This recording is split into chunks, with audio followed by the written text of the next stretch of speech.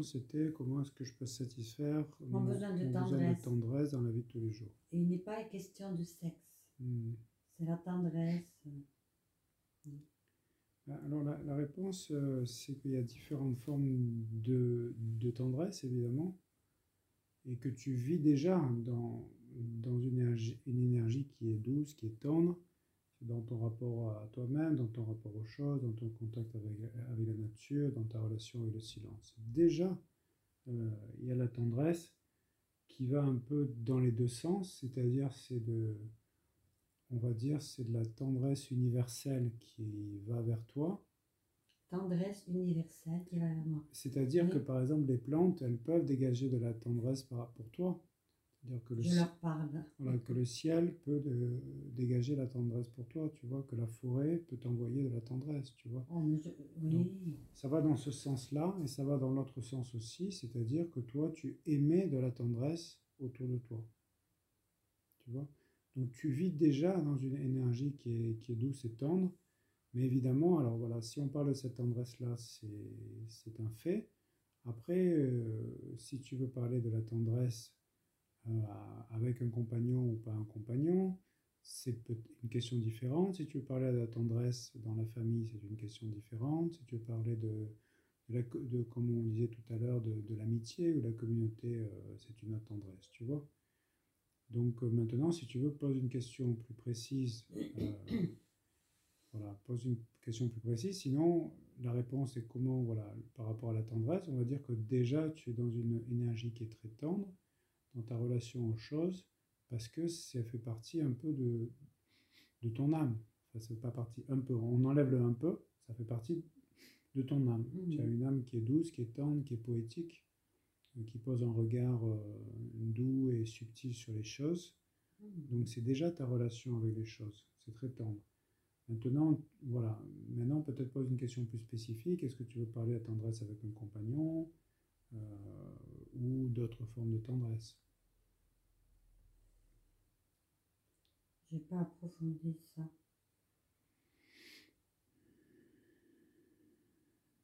Ce que je sais, c'est que je ne pourrais pas avoir un compagnon permanent parce que j'ai beaucoup besoin d'être seule.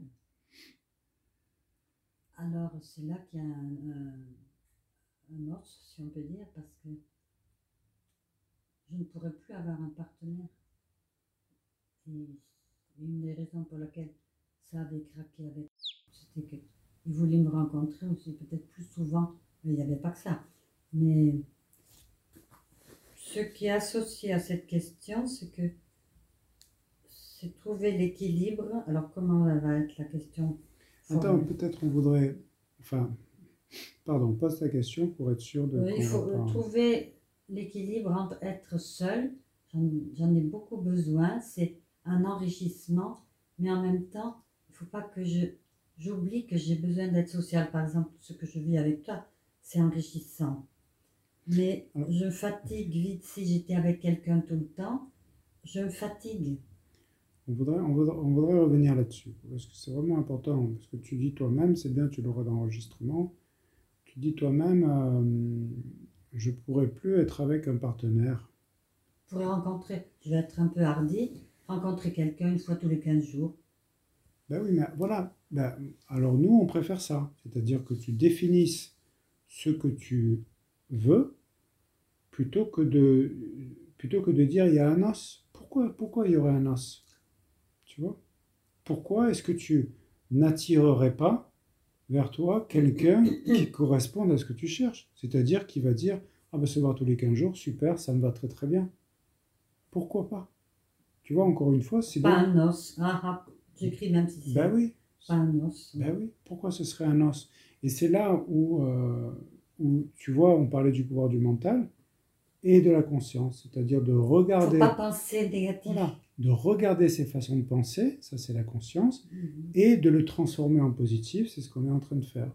De dire, mais ne te dis pas c'est impossible, regarde ce qui est possible.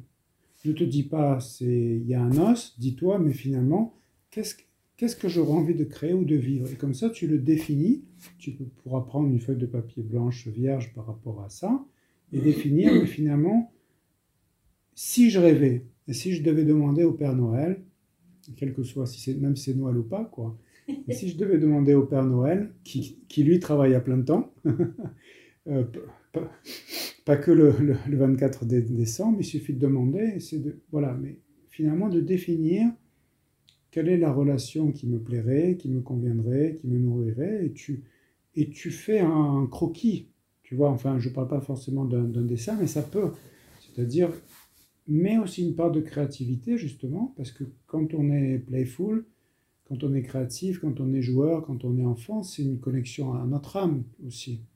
Donc, si tu veux, tu peux dessiner, si tu veux faire des croquis ou écrire, ou même pourquoi pas chanter, enfin, définis, en tout cas, si tu laissais rentrer un compagnon dans ta vie, de quoi tu aurais besoin de toi, tu vois? Et peut-être on a envie de dire que peut-être cette difficulté à définir strictement ce dont tu as besoin de toi, c'est peut-être ça qui a fait que tu es entré dans des relations qui ne t'ont pas nourri, dont tu as parlé durant ta vie, où en fait tu es devenu l'épouse, c'est-à-dire tu t'es un petit peu adapté aux besoins d'un homme, ce qui est très fréquent, tu vois, en te disant que le bonheur c'est ça ou que la Je voulais la relation c'est ça. sécurité. C'était ce qui Voilà. comptait, c'était la sécurité. Mais avec c'était mieux parce qu'on se rencontrait d'abord une fois par semaine au tout début, et puis après ça pouvait être tous les 15 jours, ça pouvait être toutes les 3 semaines. C'est pour ça que même s'il y a eu des hauts et des bas, ça fonctionnait assez bien à cause de ça. Ouais. Donc on pourrait te conseiller, regarde ce que je fais avec les mains, c'est de dessiner, tu vois, c'est d'ouvrir un éventail, tu vois, on ne t'encourage pas forcément à être très précis, par exemple de dire je veux qu'il soit blanc ou brun ou roux, voilà. Bon, voilà, ça c'est peut-être pas important pour toi, mais c'est bien de le préciser. On ne t'encourage pas forcément à être très précis dans les détails, laisse l'univers s'occuper des détails. Mais par contre, tu vois, ce que je fais avec les mains, c'est définir quelque part en général, tu vois, quelle atmosphère, quelle ambiance tu as envie de créer, quel type de relation, comme tu dis, bon, vous verriez quand, pourquoi faire, qu'est-ce que tu veux partager, rire, chanter, faire de la musique, parler de choses spirituelles, tu vois. Définis un petit peu quelque part comme un, tu vois, que je forme comme un ballon avec les mains, qui serait une forme générale. Peut-être tu vois, on pourrait faire un grand cercle sur un papier et tu mets des mots-clés. Gentillesse, quelqu'un de prévenant, de la douceur, de la tendresse, de la créativité, des rires, des balades dans la forêt, tu vois. Mais toujours avec, plutôt que de dire pas de ci ou pas de ça, dire le positif, c'est de dire je veux ci, je voudrais ci ou je voudrais ça.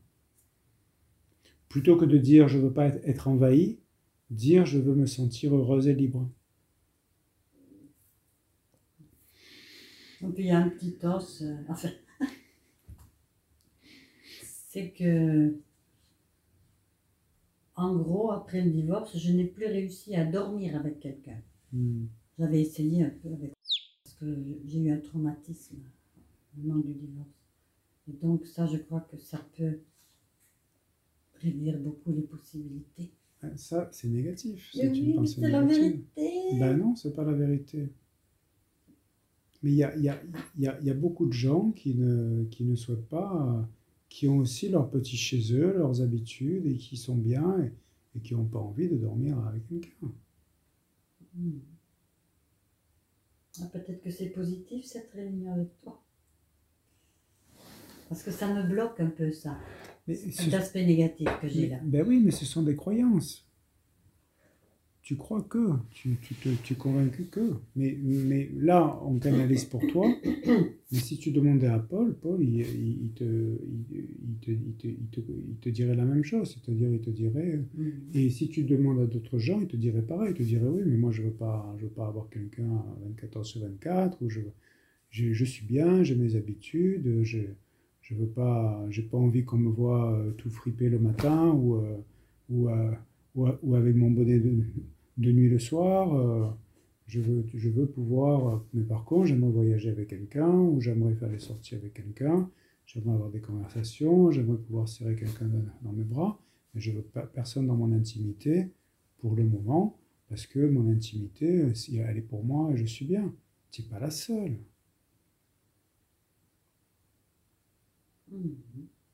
Et donc ça, c'est voir là où on appelle ça vraiment typiquement, hein, cette conversation est très intéressante, c'est vraiment typiquement ce qu'on appelle des pensées limitantes. Parce que ça veut dire parce que j'ai pas envie de dormir avec quelqu'un, donc je peux pas avoir un partenaire, ou donc c'est beaucoup plus difficile. Mais c'est pas vrai. Parce qu'encore une fois, on a d'abord, parce que même statistiquement, les gens, avec le temps, les gens qui deviennent adultes, ben, ils ont développé une sorte de relation à eux-mêmes, de bien-être, ils ont leurs habitudes, ils sont bien. Et il y en a beaucoup qui te diraient la même chose, qui te disent, mais moi je suis bien, j'ai pas trop envie d'avoir quelqu'un. Moi le matin, j'ai pas envie de parler à personne. Le soir, je regarde du foot ou j'écoute, enfin, je te dis ça.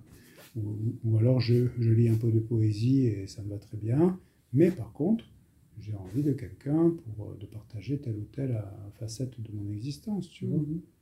Donc même statistiquement, c'est vrai, et surtout avec la loi de l'attraction, c'est-à-dire définis clairement ce que tu veux, enfin clairement comme on disait, mais en laissant les choses ouvertes et en général.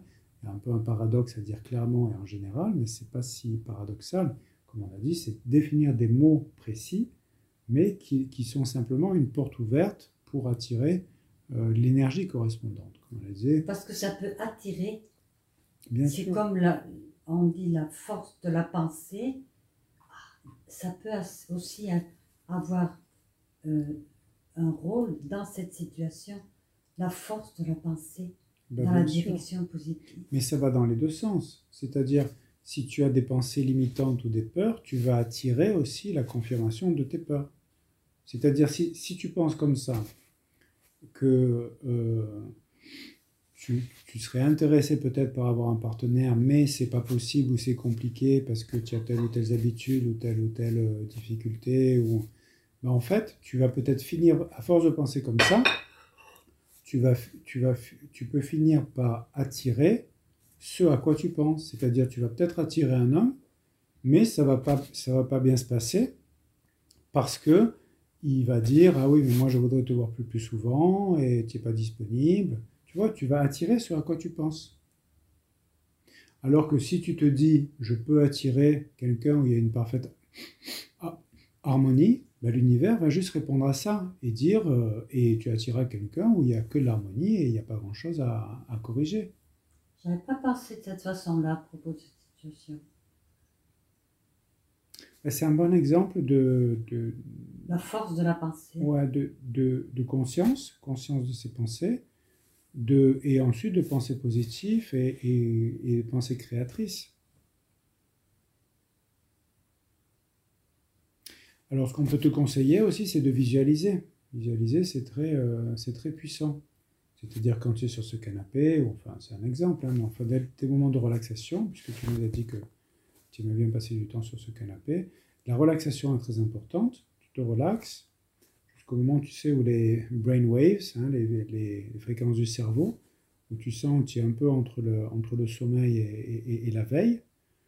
Et c'est là où c'est plus facile d'influencer son inconscient. Hein, c'est cet état qu'on utilise pour la sophrologie, pour la PNL, et pour ce genre d'influence sur les pensées inconscientes. Et là, tu vas te mettre à te dire, qu'est-ce que j'ai envie de vivre? Et tu vas te poser, par exemple, tu vas par exemple imaginer une scène qui te fait plaisir.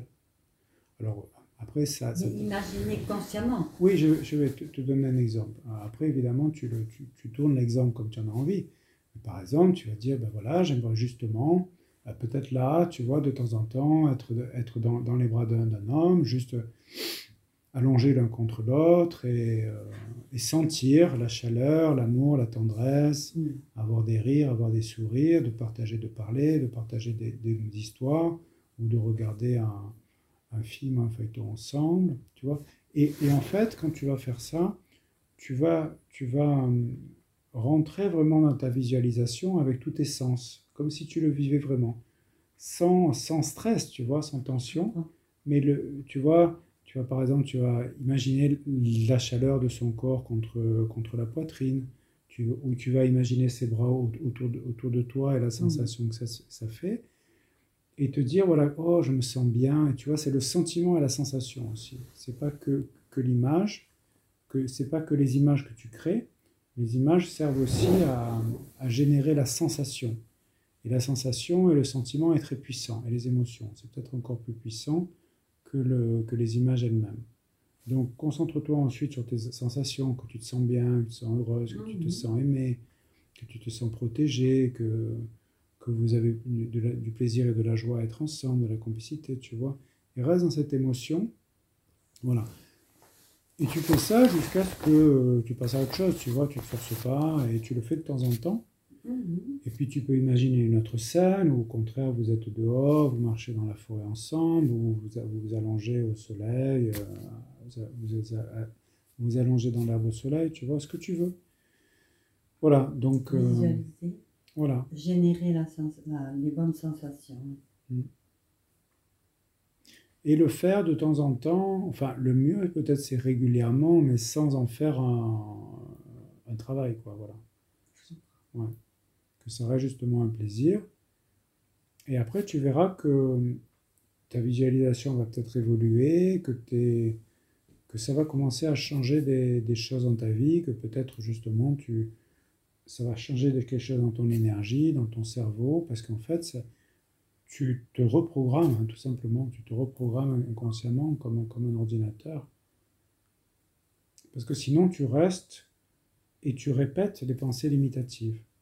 Ah, je peux pas, je suis mieux seul, je pourrais pas parce que un homme, il va toujours demander plus, de me voir plus que ce que j'ai envie, mais c'est pas vrai. Ça veut dire ne pas répéter les pensées négatives. Les pensées, les pensées limitatives et surtout les schémas du passé. C'est pas parce qu'on a vécu quelque chose, même si c'est toute une vie, tu vois, c'est pas parce que toute une vie on a vécu une certaine relation avec les hommes, une certaine relation avec l'argent, ou avec la famille, ou avec, tu vois, avec la santé, tu vois, pour élargir un peu. C'est pas parce que toute la vie ça a été comme ça que c'est une loi, que c'est la loi universelle. Tu vois, parce qu'il y en a qui sont déjà dans ce type de relation que toi tu aurais envie. Donc ça existe. Bien sûr qu'il y a des gens qui se voient aussi tous les 15 jours, ou, enfin il y a tous les types. Si tu prends la planète avec les 7 milliards de personnes qui sont sur la Terre, il y a tous les types de relations possibles sur la Terre. Tu vois. Autour de moi, c'est des gens qui sont tout le temps ensemble, ou presque. Mais justement, sans doute, parce que c'est un schéma qui est en toi. Et c'est aussi ce que tu as vécu avec ton mari, tu vois. C'est-à-dire, c'est un schéma de conformisme, c'est un schéma de sécurité, ou c'est une certaine image du couple. Oui, mais avec on ne se voyait pas tout le temps. Voilà, ben c'était déjà quelque part une prise de liberté. C'est-à-dire, c'était déjà quelque chose qui venait de plus profond en toi. Tu vois un peu comment ça a pu évoluer. C'est-à-dire, tu es parti peut-être jeune du schéma imposé culturellement, d'être la femme de quelqu'un, de faire des enfants, d'avoir la sécurité. Ensuite, tu t'es senti étouffé, vous avez divorcé, et après, tu as attiré qui était quelque part un peu plus, c'était une relation plus près de l'âme quelque part, tu vois. Avec vous respectiez vos libertés, il n'y avait pas vraiment de règles, il y avait moins de règles qu'avec un mari. Ouais. Et maintenant, comme tu dis que tu as progressé dans la connaissance de toi, ben, tu peux attirer une relation aussi qui reflète que tu te connais mieux, que tu te respectes mieux, que tu as une meilleure relation avec toi-même, tu vois. Alors, ce qu'on va te dire aussi pour compléter cette idée, c'est qu'il ne faut pas se décourager, c'est-à-dire, souvent, les gens commencent à visualiser, et puis il y a quelqu'un qui apparaît dans leur vie, mais ils s'aperçoivent que ça ne marche pas non plus. Donc ils se disent, oh, c'est des foutaises, ça ne marche pas, la visualisation, ils laissent tomber. Non, il faut se dire, il faut essayer d'utiliser les mêmes techniques, c'est-à-dire se dire, j'ai attiré cette personne, mais c'est pas ce que je cherche, mais qu'est-ce qui se passe? C'est-à-dire, qu'est-ce que ça me dit? Et en fait, on utilise la technique de dire, mais où est-ce que c'est bien? Qu'est-ce qui me plaît? Qu'est-ce qui me déplaît? Et pourquoi? Tu vois? Et peut-être on va retrouver peut-être des structures psychologiques, des schémas inconscients que l'on savait, que l'on avait déjà, mais de se dire, bah, peut-être j'ai besoin encore d'approfondir ça, de les travailler un peu plus, parce que je vois que c'est toujours là présent, où on va en trouver des nouvelles que l'on ne connaissait pas, tu vois. De nouvelles structures inconscientes.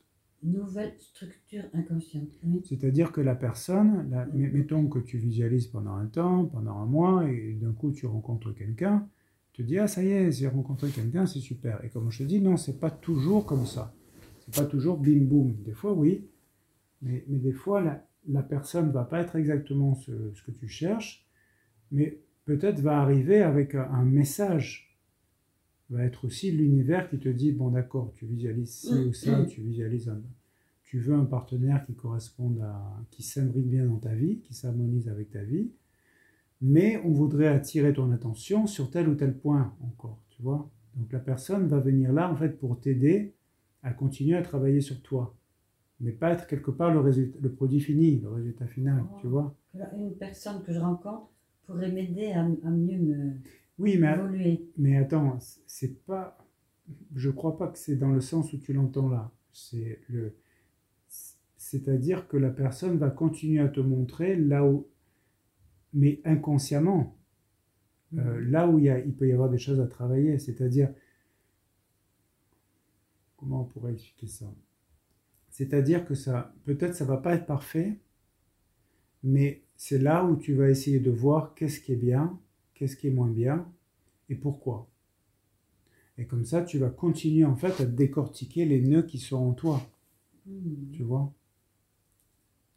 Donc on n'est pas en train de te dire que la personne va être un peu comme un thérapeute pour toi et il va t'aider à grandir. Ça, c'est possible aussi, mais c'est pas ce qu'on veut dire. Ce qu'on veut dire, c'est que la personne, dans ses imperfections, ou dans la personne étant elle-même, et la relation que vous aurez, d'utiliser les imperfections pour continuer à te comprendre et à évoluer. De la même façon que tu l'as fait, de cette façon, te dire quels sont mes schémas inconscients, quelles sont mes pensées limitatives et qu'est-ce que je veux vraiment.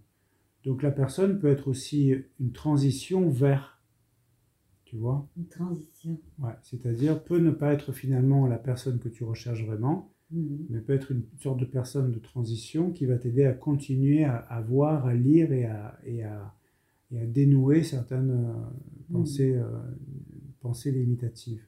Et après, peut-être, enfin, finalement, eventually, comme on disait tout à l'heure, trouver la personne quelque part idéale, ce partenaire où toutes les choses sont beaucoup plus fluides et beaucoup plus harmonieuses et agréables. Tout en gardant à l'esprit que de toute façon, la vie s'est faite pour évoluer et pour progresser. Et donc, plus un partenaire est proche et intime, évidemment tout le monde cherche ça, quelqu'un qui soit proche, où on se sent comme un autre soi-même, ou un parfait complément de soi-même.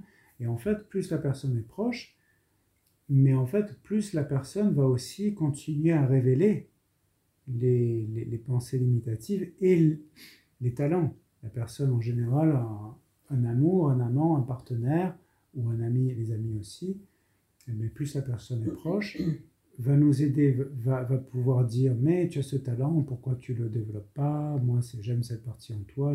La personne voit des choses que nous on voit pas, que nous individuellement on voit pas toujours, va voir de la beauté, des talents en toi, mais aussi va être aussi très sensible, réagir aux pensées limitatives, aux blessures, à tout ce qu'on parle de négatif, tu vois. Donc faut pas, voilà, tu vois, donc c'est pas, là on a fait un peu le tour, hein, c'est peut-être un peu long, mais c'est important d'avoir cette vision globale de qu'est-ce que c'est une relation, et de comment ça marche quand on commence à demander à l'univers un partenaire. Mais je peux poser une question? Ouais, vas-y. Ah, c'est un peu spécial de dire ça, mais la seconde partie que vous avez parlé, si je peux dire comme ça, j'ai pensé malheureusement à...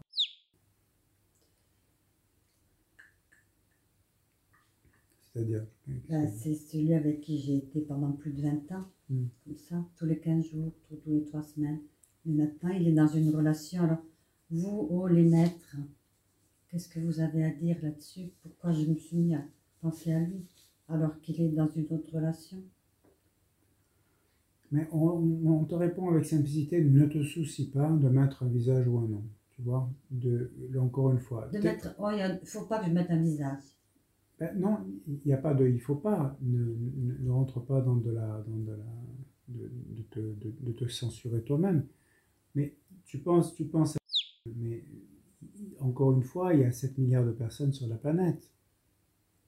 Tu vois? Donc occupe-toi. Nous, ce qu'on fait là actuellement, c'est de téléphoner au Père Noël et de dire, voilà, je voudrais un compagnon. Je rêve d'avoir un compagnon qui s'harmoniserait bien à ma vie. C'est tout. Et laisse l'univers s'occuper du reste. S'il s'appelle ou Pierre ou Paul. Tu vois? Je comprends. Toi, tu penses à parce que c'est ce que tu connais. C'est juste. Et donc, c'est ton mental qui va vers ce que tu connais. C'est juste. Mais ça peut être qui réapparaît dans ta vie, mais il y a aussi, s'il y a 7 milliards de personnes sur la planète, donc ça veut dire qu'il y a à peu près la moitié d'hommes sur la planète. Donc, ça peut être, il peut s'appeler Kim, John ou Pierre ou Jacques. Oui, je comprends. Mais mon mental va vers ce qu'il connaît. Ben oui. C'était intéressant ça. Le mental, il y a une partie consciente et une partie inconsciente. La partie inconsciente, elle est très importante, elle est plus importante que ce que l'on suppose la plupart du temps. Mental, partie, même si c'est dit là, je vais écrire partie consciente et partie inconsciente. La part inconsciente, elle est énorme. Tu vois, la façon dont on s'habille, les codes culturels, les codes de langage, de comportement en société. Elle est énorme, la partie de conditionnement inconscient qui nous permet de fonctionner. Mais c'est aussi tout notre passé. Et encore une fois, notre relation avec le partenaire, relation avec la famille, avec l'argent, avec la santé, avec le succès, avec introverti, extraverti, tout ça, ce sont des formatages, ce sont des conditionnements, tu vois. Ce sont des conditionnements, mais ça veut dire que la bonne nouvelle, c'est que ça peut changer. Donc soit on est content d'un conditionnement et on le garde vraiment comme un ordinateur, soit on n'est pas content d'un programme dans notre ordinateur et on le change. Alors c'est évidemment pour un ordinateur c'est plus simple, mais pour la psychologie c'est possible quand même. Il y a différentes façons. Là comme on l'a fait aujourd'hui, se rendre compte d'abord, savoir ce qu'on veut, le définir, regarder les pensées, observer, comprendre, dénouer les pensées qui nous empêchent d'avoir ce qu'on veut, et utiliser des techniques, pensée positive, visualisation, pensée créative et tout ça. Après, ça, normalement, ça marche, mais encore une fois, on l'a dit, donc c'est important, ça ne marche pas forcément du tac au tac, c'est aussi un processus qui peut durer un certain temps d'arriver jusqu'au, on va dire, à notre rêve, à notre résultat final. Il peut y avoir différentes étapes, des surprises, etc. Et donc, ces techniques, elles fonctionnent, mais avec, encore une fois, pas du tac au tac, mais avec un processus. Mais ça, dans la plupart des cas, ça peut suffire. Après, il y a le côté, et je ne parle pas de toi, je parle en général, pour avoir une compréhension générale du processus. Après, il y a aussi les traumatismes. Il y a certaines personnes, ce qui n'est pas ton cas, mais par exemple, il y a des gens qui ont des traumatismes avec la relation avec l'homme, par exemple, des femmes qui ont des traumatismes avec la relation avec l'homme, Et à ce moment-là, c'est pas, il suffit pas de visualiser. Voilà. Il suffira pas de visualiser et d'être conscient pour manifester une personne harmonieuse et douce et aimante, tu vois. À ce moment-là, il faudra un thérapeute. Il y a quelqu'un qui vienne, oui, un peu pour continuer avec cette métaphore, un peu appeler le réparateur de notre ordinateur. Il ne suffit pas de changer une disquette ou de changer. Il faudra appeler le réparateur pour qu'il trafique un truc, tu vois. Et là, c'est la même idée, c'est que des fois, on ne peut pas guérir nous-mêmes de certaines blessures très profondes. Par exemple, d'avoir été violé, d'avoir été battu, j'ai eu de la chance. Voilà, d'avoir eu un mari qui ont été violents, tu vois, des choses comme ça. À ce moment-là, un thérapeute peut faire pour utiliser une autre métaphore, plutôt que l'informaticien, on va utiliser la métaphore d'un chirurgien. Hein. On va faire une chirurgie, un thérapeute peut faire une chirurgie, et à ce moment-là, permettre de changer cet aspect, de transformer cet aspect d'existence. Voilà. Donc là, je pense que c'est très intéressant, parce qu'on a fait un peu le tour de cette idée qui est très répandue. Tout le monde, enfin, je veux dire, il y a tellement de gens, il y a très peu de gens peut-être qui se sentent dans la bonne relation, honnêtement. Hein. Franchement, si on regarde autour de nous, il n'y a pas beaucoup de gens qui se disent c'est bon, c'est la bonne personne, je suis heureux ou je suis heureuse. Donc ça fait qu'il y a beaucoup de gens, qui soient seuls ou qui soient en couple, qui se posent ce genre de questions. Comment attirer à moi une relation qui soit bonne, qui soit heureuse, qui soit aimante. Donc c'est bien parce que là, tu vois, dans cette conversation, on a fait un peu le tour de cette question qui, comme on le voit, n'est pas si simple, alors que par exemple, certains livres ont tendance à simplifier parce qu'ils veulent vendre des bouquins, tu vois. Par exemple, des bouquins de pensée créatrice, ils ne rentrent pas dans la complexité, souvent. Ils vont dire, ah ouais, tu visualises et tu vas gagner, comme ça, tu vois, ils peuvent vendre plus de bouquins. Le succès en 10 minutes, être milliardaire en 5 minutes, tu vois. Ça fait vendre des bouquins. Par contre, rentrer dans la subtilité, dans la complexité et dans les cas individuels, c'est pas vraiment possible avec un livre, avec une méthode, avec une technique. Voilà. Est-ce que ça répond à ta question? C'était intéressant. C'était intéressant. Alors, respire un petit peu. Alors, je demande ça assez souvent. Voilà, quand on finit avec un thème, on respire un peu, fait une transition, respire profondément, parce que ça permet de faire circuler cette énergie qu'on a générée et de l'intégrer. Et aussi de changer d'augmenter notre niveau de vibration. Tu vois, et comme ça, après, les prochaines questions seront déjà sur un autre palier. On prend juste une minute pour respirer, te détendre, respire profondément, calme le mental. Tu peux reprendre un peu comme ça, juste un petit peu, une main sur le cœur. Ah, très bien. En fait, en même temps, il y avait en moi quelque chose qui disait, mais non, tu veux pas de relation, Hélène. Il y avait une autre voix. Voilà. Il y avait une autre voix. Intéressant. Hein. Alors pourquoi? Alors adresse-toi, symboliquement, on va s'adresser à cette personne qui dit non, je ne veux pas de relation. Symboliquement, comme si c'était des personnes différentes en toi. Et quelque part, c'est un peu ça. Donc, prends un petit temps, ne réponds pas tout de suite, mais adresse-toi à cette personne en toi et demande-lui pourquoi. Pourquoi est-ce qu'elle ne veut pas? Mais prends le temps, hein, parce que tu t'adresses à une partie de toi qui est profonde et intime. Pourquoi cette partie de toi, cette femme en toi? Qui est cette femme en toi qui ne veut pas de relation? Et pourquoi? J'aime trop ma liberté. Ah voilà, intéressant. Bon, il y a peut-être autre chose, continue. Et puis, comme j'ai dit au début, je sais que j'ai perdu l'habitude d'être beaucoup avec quelqu'un. Oui, mais alors, avant que tu continues, on va te redire la même chose qu'on a dit au début, c'est-à-dire pourquoi on va s'adresser à cette femme en toi, et toi tu peux le faire aussi, Mhm. et de lui parler. Tu vas lui parler à cette femme en toi, on va lui parler tous ensemble, et on va lui dire, mais ce sont des croyances. Pourquoi est-ce qu'une relation serait synonyme de perdre ma liberté? Pourquoi pas au contraire penser que je gagnerais la liberté? Mhm. Me sentir encore plus libre, encore plus ouverte, encore plus heureuse, que la personne pourrait ouvrir de nouvelles possibilités, tu vois, Mhm. de nouveaux espaces de créativité, tu vois, que le sentiment de liberté augmenterait plutôt que de diminuer. Ce qui est Marrant, je possible. pensais à ton ami Einstein. Pouf, je sais pas pourquoi. Très bien. Observe toutes tes pensées, très bien, tout est... Oh là là, quelle histoire.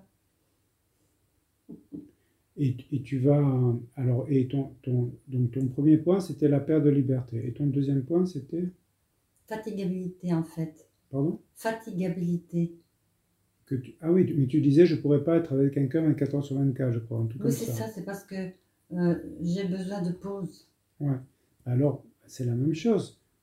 Pourquoi penser qu'une relation... Pourquoi penser que si tu rencontrais quelqu'un, la personne aurait cette pression sur toi dans ta vie, je Parce que veux... j'ai une amie où c'est comme ça. Ah, mais J'ai voilà. une amie où c'est comme ça. Tu la connais pas.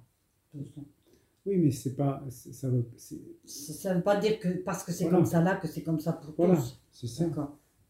Donc ça, si tu veux, c'est à toi à t'adresser, enfin à toi, à nous, maintenant, mais je veux dire, quand cette session sera terminée, c'est à toi peut-être de continuer ce travail-là, maintenant que tu comprends les principes, de parler à cette partie de toi qui a des pensées limitatives, et de lui dire, mais pourquoi pas imaginer un compagnon, un partenaire, une présence dans ma vie qui me donne encore plus de sentiments de liberté, Mhm. qui s'harmonise totalement avec mon style de vie, tu vois?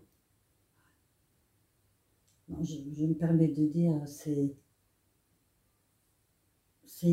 comment dire, c'est un peu idéaliste. Excusez-moi, vous les maîtres, c'est un peu idéaliste d'avoir trouvé quelqu'un à mon âge, quelqu'un qui me conviendrait si bien, et puis il y a autre chose. À mon âge, il y a beaucoup d'hommes comment dire, les hommes, souvent, ils meurent avant les femmes. Alors je me dis, pourquoi tenter le coup? Voilà, c'est toujours les idées négatives. Voilà. J'ai des idées négatives, Ouais, hein. ouais. Mais tu vois, mais là, ça commence à sortir, tu vois. Ça, c'est vraiment, c'est une prise de conscience que j'ai beaucoup de pensées négatives. Mais c'est pour ça qu'il n'y a personne ici. C'est cette liste de pensées négatives qui fait que tu vis seul et que tu arrives à te convaincre toi-même qu'il n'y a pas d'autre option, inconsciemment. Donc, sors là, cette liste. Alors, est-ce qu'on va le faire ici? Je ne sais pas. Ou est-ce que tu vas continuer à le faire après, dans les semaines qui viennent, tu vois? Je vais le faire voilà, dans le futur proche. sors là de toi, prends un papier et un crayon et écris toutes ces pensées. Et après, tu regardes et après, tu dis, mais waouh, j'ai tout ça qui m'empêche d'avoir un compagnon, quoi.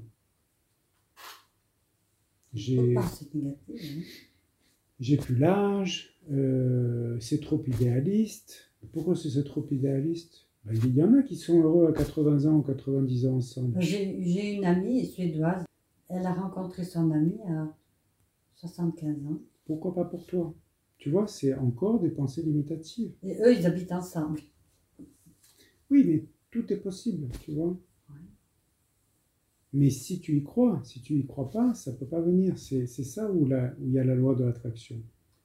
La loi de l'attraction. C'est-à-dire, J'ai entendu parler de ça. Si toi tu n'y crois pas, ça ne peut pas arriver dans ta vie. Et là, on a déjà parlé de 4 ou 5 pensées limitatives où c'est pas possible, il y a un problème, il y a un os, tu vois. Et 4 ou 5, c'est déjà pas mal. Pour plomber le truc, comme on dit en français. Plombe bien le... La loi de l'attraction, c'est en fait, c'est une façon, dans notre sens, de dire que si on a des pensées négatives, on n'attire pas des choses positives. C'est un peu ça. On dirait peut-être encore plus simplement qu'on attire ce qu'on pense. Donc si c'est négatif, c'est négatif. On attire ce qu'on pense. Tout simplement, ouais. C'est ça. On attire ce qu'on a dans la tête. Enfin, dans la tête et dans le cœur et dans notre inconscient, c'est-à-dire dans notre système énergétique. Et puis on a aussi... Si on a peur, on attire si on a peur si on a peur de quelque chose, on va souvent attirer en fait de quoi on a peur. Parce qu'on attire simplement ce qu'on a à l'intérieur de nous. J'ai déjà entendu avant, mais j'ai eu du mal à l'accepter. Qu'on attire ce dont on a peur. Comment? Ce dont on a peur. On attire ce dont on a peur. Parce qu'on attire simplement... En fait, la loi de l'attraction, c'est on attire ce qui est à l'intérieur de nous. Dans la loi de l'attraction, on l'utilise pour comprendre, encore une fois, un peu matérialisé par une métaphore. Enfin, le principe de l'attraction, c'est que si tu vas dans une école de musique où il y a plusieurs instruments qui sont là disponibles pour les étudiants, tu fais sonner, tu prends une corde de guitare, tu fais sonner un la, c'est peut-être pas un la, hein, je ne suis pas musicien. Ouais. Et en fait, ça va faire résonner les autres instruments à la même fréquence. Ah bon? Ben oui, tu savais pas. Répète ce que tu dis là. Si tu prends tu joues une note de musique sur un instrument. Sur mon piano, un la, bon. S'il y a d'autres instruments dans la pièce, ils résonnent aussi sur cette même fréquence. C'est-à-dire qu'il faut que quelqu'un les utilise, les autres instruments, pour avoir ce même ton, ce même... Mais si c'est des instruments, du coup tu me fais un peu douter de mon exemple. Si par exemple c'est deux guitares, l'autre guitare elle peut faire un son même s'il n'y a personne qui le touche. Ah bon? Tu vois, maintenant tu me mets un doute, il faudrait la vérifier cette expérience. Mais non, parce que la musique c'est important pour moi, c'est pour ça que je creusais un peu. Il faudra la vérifier. C'est une bonne. Du coup, tu me donnes envie de vérifier cette expérience. Si on met deux guitares les unes en face des autres, si moi je joue une note, je pense que l'autre, si tu veux, la résonance va faire qu'il y aura un son dans l'autre guitare, tu vois. Mais ça m'intéresse, il faudrait en fait vérifier cette expérience. J'ai toujours entendu cet exemple comme un exemple de la loi de l'attraction, c'est-à-dire que pour expliquer les fréquences.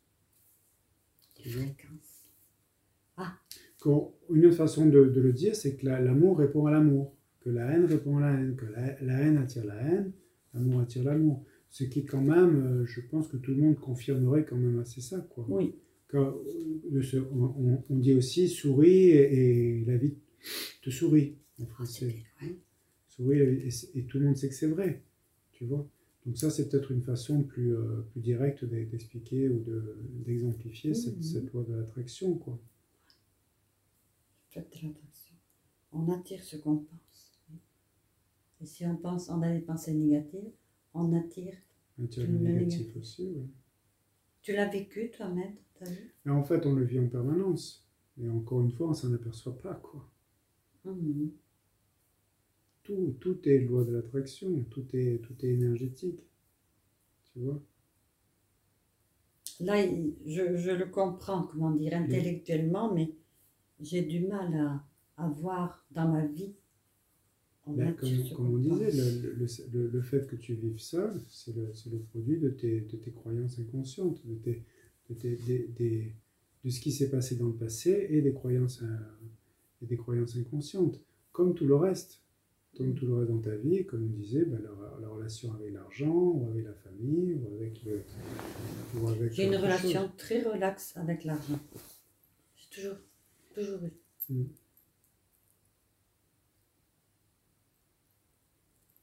Les gens ne peuvent pas comprendre que j'ai pu arrêter de travailler à 63 ans et je gagnais si peu en étant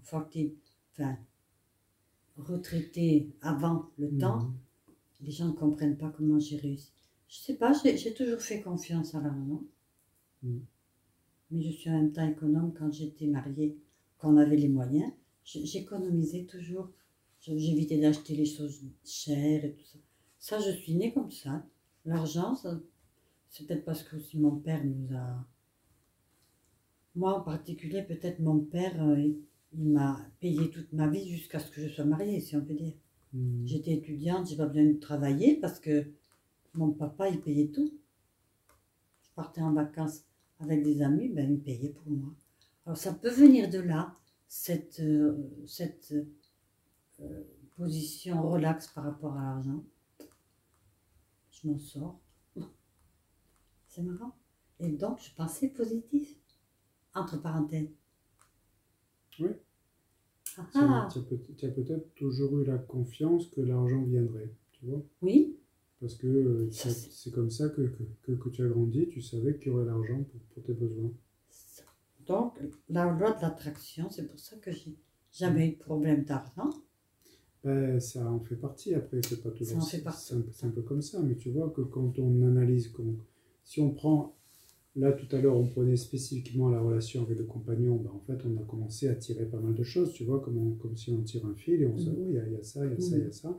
Et puis si on commence à analyser la relation avec l'argent, ben, on commence aussi à comprendre que par rapport au passé, ton formatage, ton inconscient était assez positif avec l'argent. Relax. Ouais, assez relax, de dire, bon, bah, j'ai tout. Bon. Tu as grandi, tu vois, avec cette idée que l'argent vient toujours au bon moment. Il venait pour naturellement. voilà. Ça, merci, papa. Donc, après, c'est dans l'inconscient et on le garde toute sa vie. Pour ça, encore une fois, de parler de l'inconscient, c'est pas que négatif, il y a beaucoup de choses qui sont positives. Mais quand on rencontre un problème, des gens qui sont malades, des gens qui sont seuls et qui veulent rencontrer, voilà, quand on sent qu'on veut évoluer dans quelque chose, ben, il faut aller chercher pourquoi. Mais ça m'intéresse que tu disais que tu repenses beaucoup à... C'est ça que tu disais? On est amis, mais je le vois une fois par mois. Une balade, et puis... Mais il est toujours dans sa relation. Il a une mauvaise santé. Alors voilà, je pense, j'ai des pensées négatives, mais j'ai le droit puisqu'on est pas ensemble. Oh là là.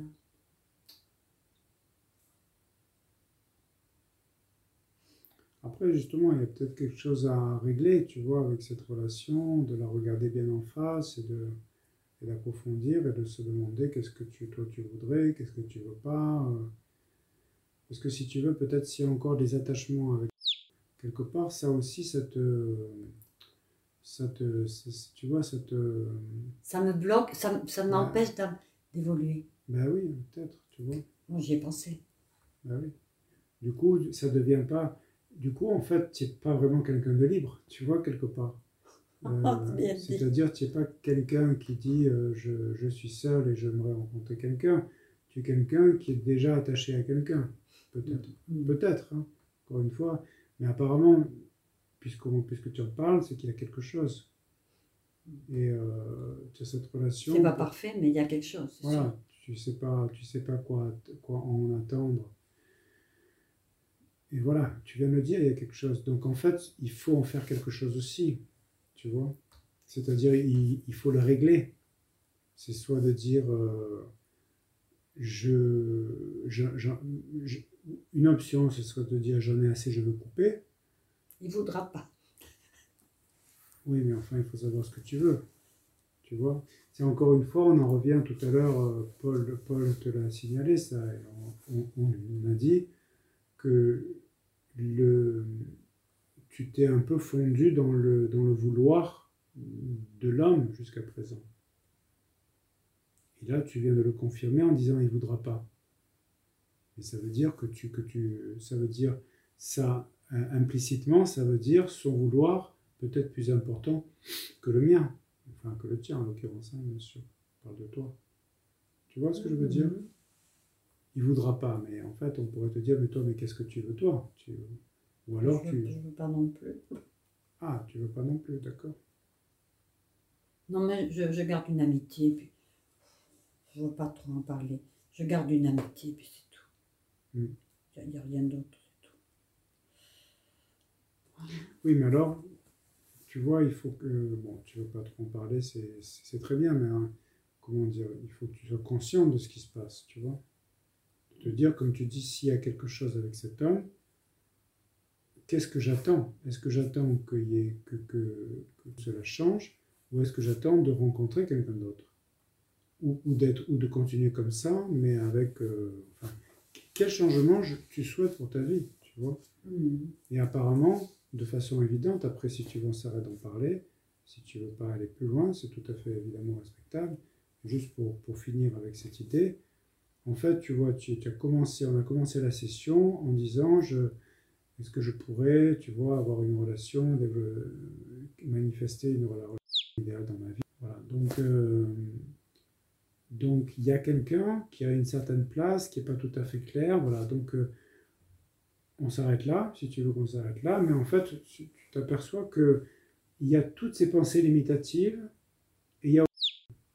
Donc en fait, évidemment, c'est pas évident d'avancer. Voilà, c'est comme un jardin qui est pas vraiment prêt pour recevoir le soleil ou la pluie, tu vois. Il y a des bâches, enfin le terrain il est occupé, il est un peu compliqué, tu vois.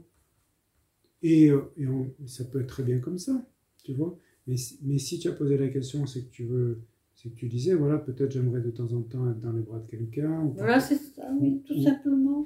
Ou partager plus, voilà. Ben donc, moi je trouve que c'est bien encore une fois comme exemple de notre conversation parce que ça montre que c'est pas si simple. Voilà. On est nombreux sur la terre à vouloir un compagnon ou une compagne. Et en fait, notre conversation était très intéressante aujourd'hui parce qu'elle montre beaucoup de différentes facettes.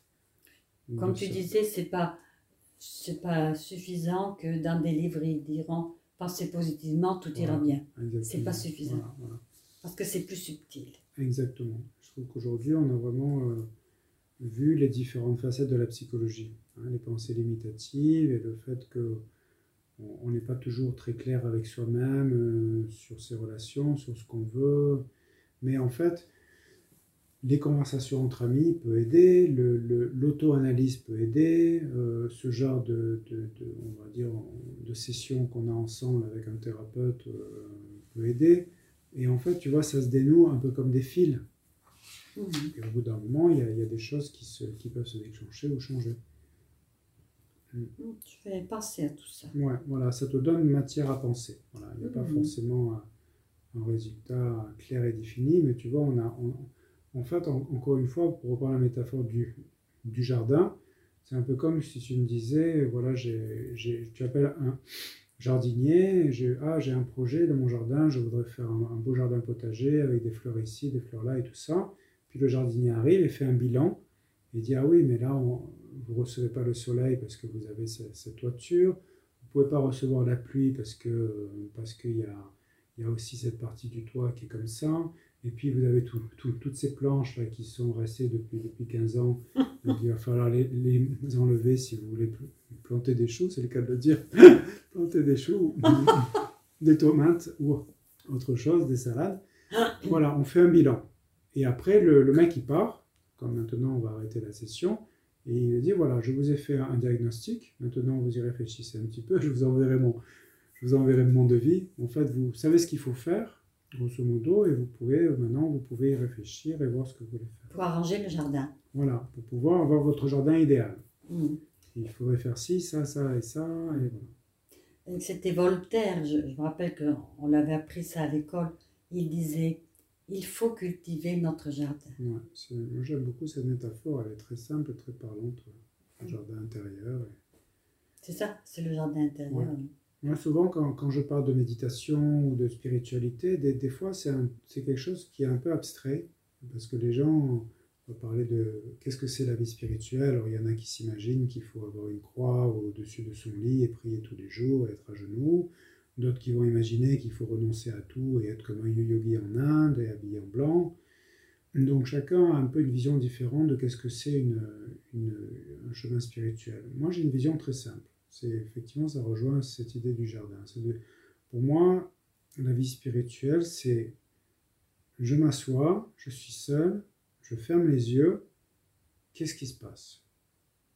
tu vois. C'est tout.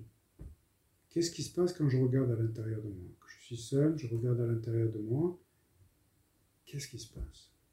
Et c'est là, pour moi, c'est ça le chemin spirituel. Alors, il y en a qui ferment les yeux et il n'y a que de la lumière. Et la lumière, qu'est-ce qu'elle veut dire?